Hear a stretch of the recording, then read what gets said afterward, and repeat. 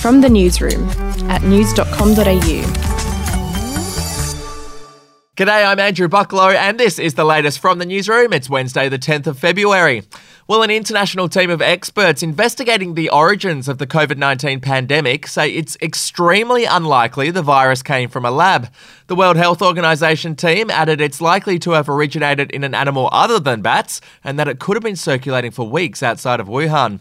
Meanwhile, Victoria is facing an emerging outbreak in a quarantine hotel after a second worker at the Holiday Inn near the Melbourne airport tested positive. A returned traveller who had already completed hotel quarantine also tested positive. Victoria's Department of Health has released new exposure sites overnight, warning residents to get tested and remain isolated for 14 days if they've been at those sites. You can see the full list at news.com.au. In other news, controversial media personality Sam Newman has branded the treatment of Eddie McGuire an absolute disgrace after the Collingwood president's resignation.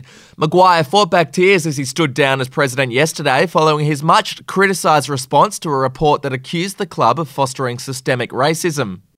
I try my best, and I don't always get it right, but I don't stop trying.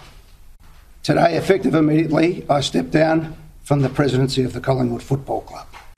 Newman said McGuire was being unfairly targeted and that those who pushed for his resignation should be ashamed of themselves. Overseas now, and Donald Trump's second impeachment trial is officially underway more than a month after the Capitol riot. The trial is happening in the US Senate with the 100 senators acting as jurors. Now, the threshold for conviction is 67 votes. Anything less and Mr. Trump will be acquitted. That means at least 17 members of his own party would have to vote against him, which is considered unlikely. We'll be back in just a moment.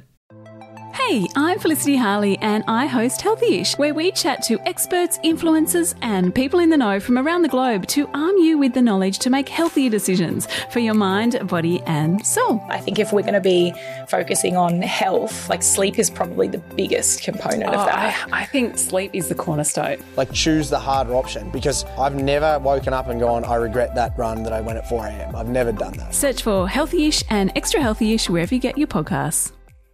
Alrighty, to sport now, and Aussie Ash Barty absolutely annihilated her opponent in the opening round of the Australian Open yesterday. Barty lost only 10 points in the match, beating Danka Kovinic 6-love, 6-love.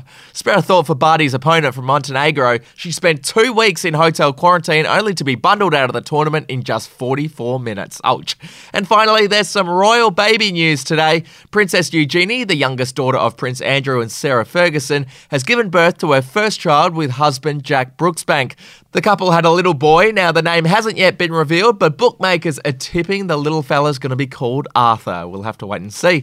And hey, if you need to update your tech, news.com.au is giving 2 lucky readers a brand new Samsung Galaxy S21 and a pair of Galaxy Buds Live worth $1,500. If you want them, you can enter now at news.com.au/win. That's it for this episode of From the Newsroom. I'll be back in the afternoon with another update.